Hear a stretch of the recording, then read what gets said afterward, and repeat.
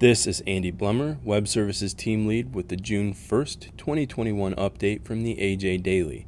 Today's AJ Daily includes an announcement from the American Angus Association welcoming its 2021 interns, an update on grain prices, a statement from the NCBA requesting support from policymakers, and news of a cyber attack affecting meat packers.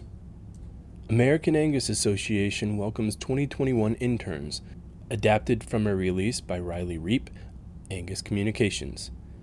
The American Angus Association is dedicated in providing opportunities for youth to grow and succeed through hands-on experiences.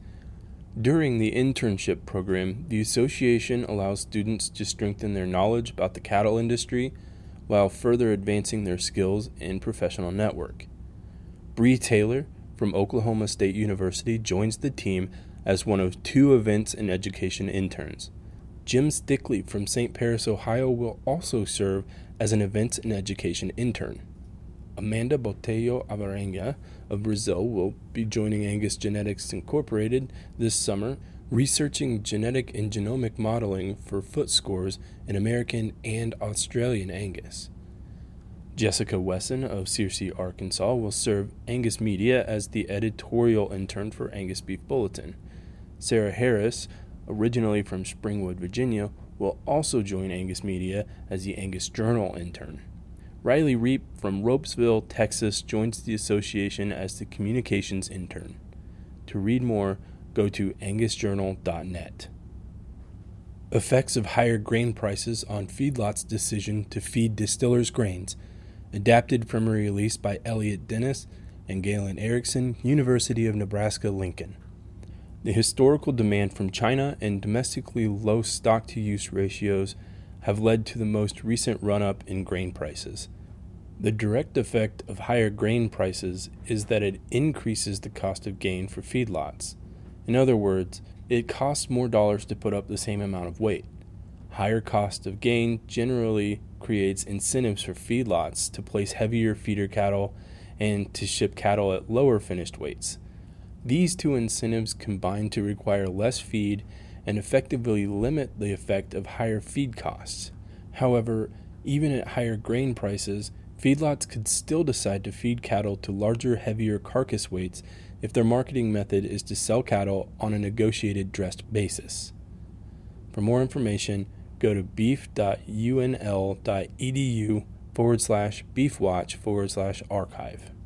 NCBA pushes Congress to address areas of concern in the cattle industry, adapted from a release by the National Cattlemen's Beef Association.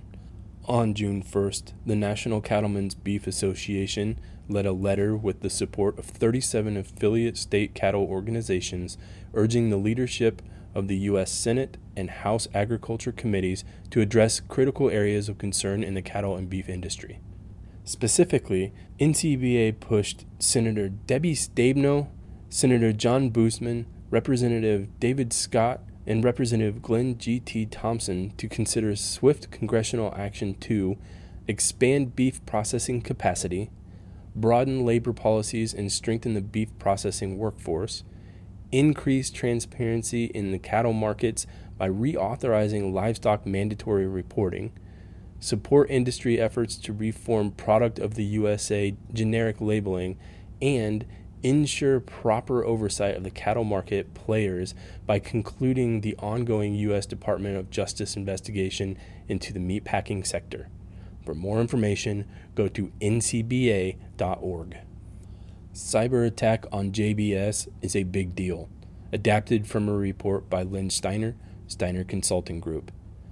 During the weekend, JBS, the largest beef packer and second largest pork packer in the United States, was hit by a cyber attack that forced it to suspend operations in some plants.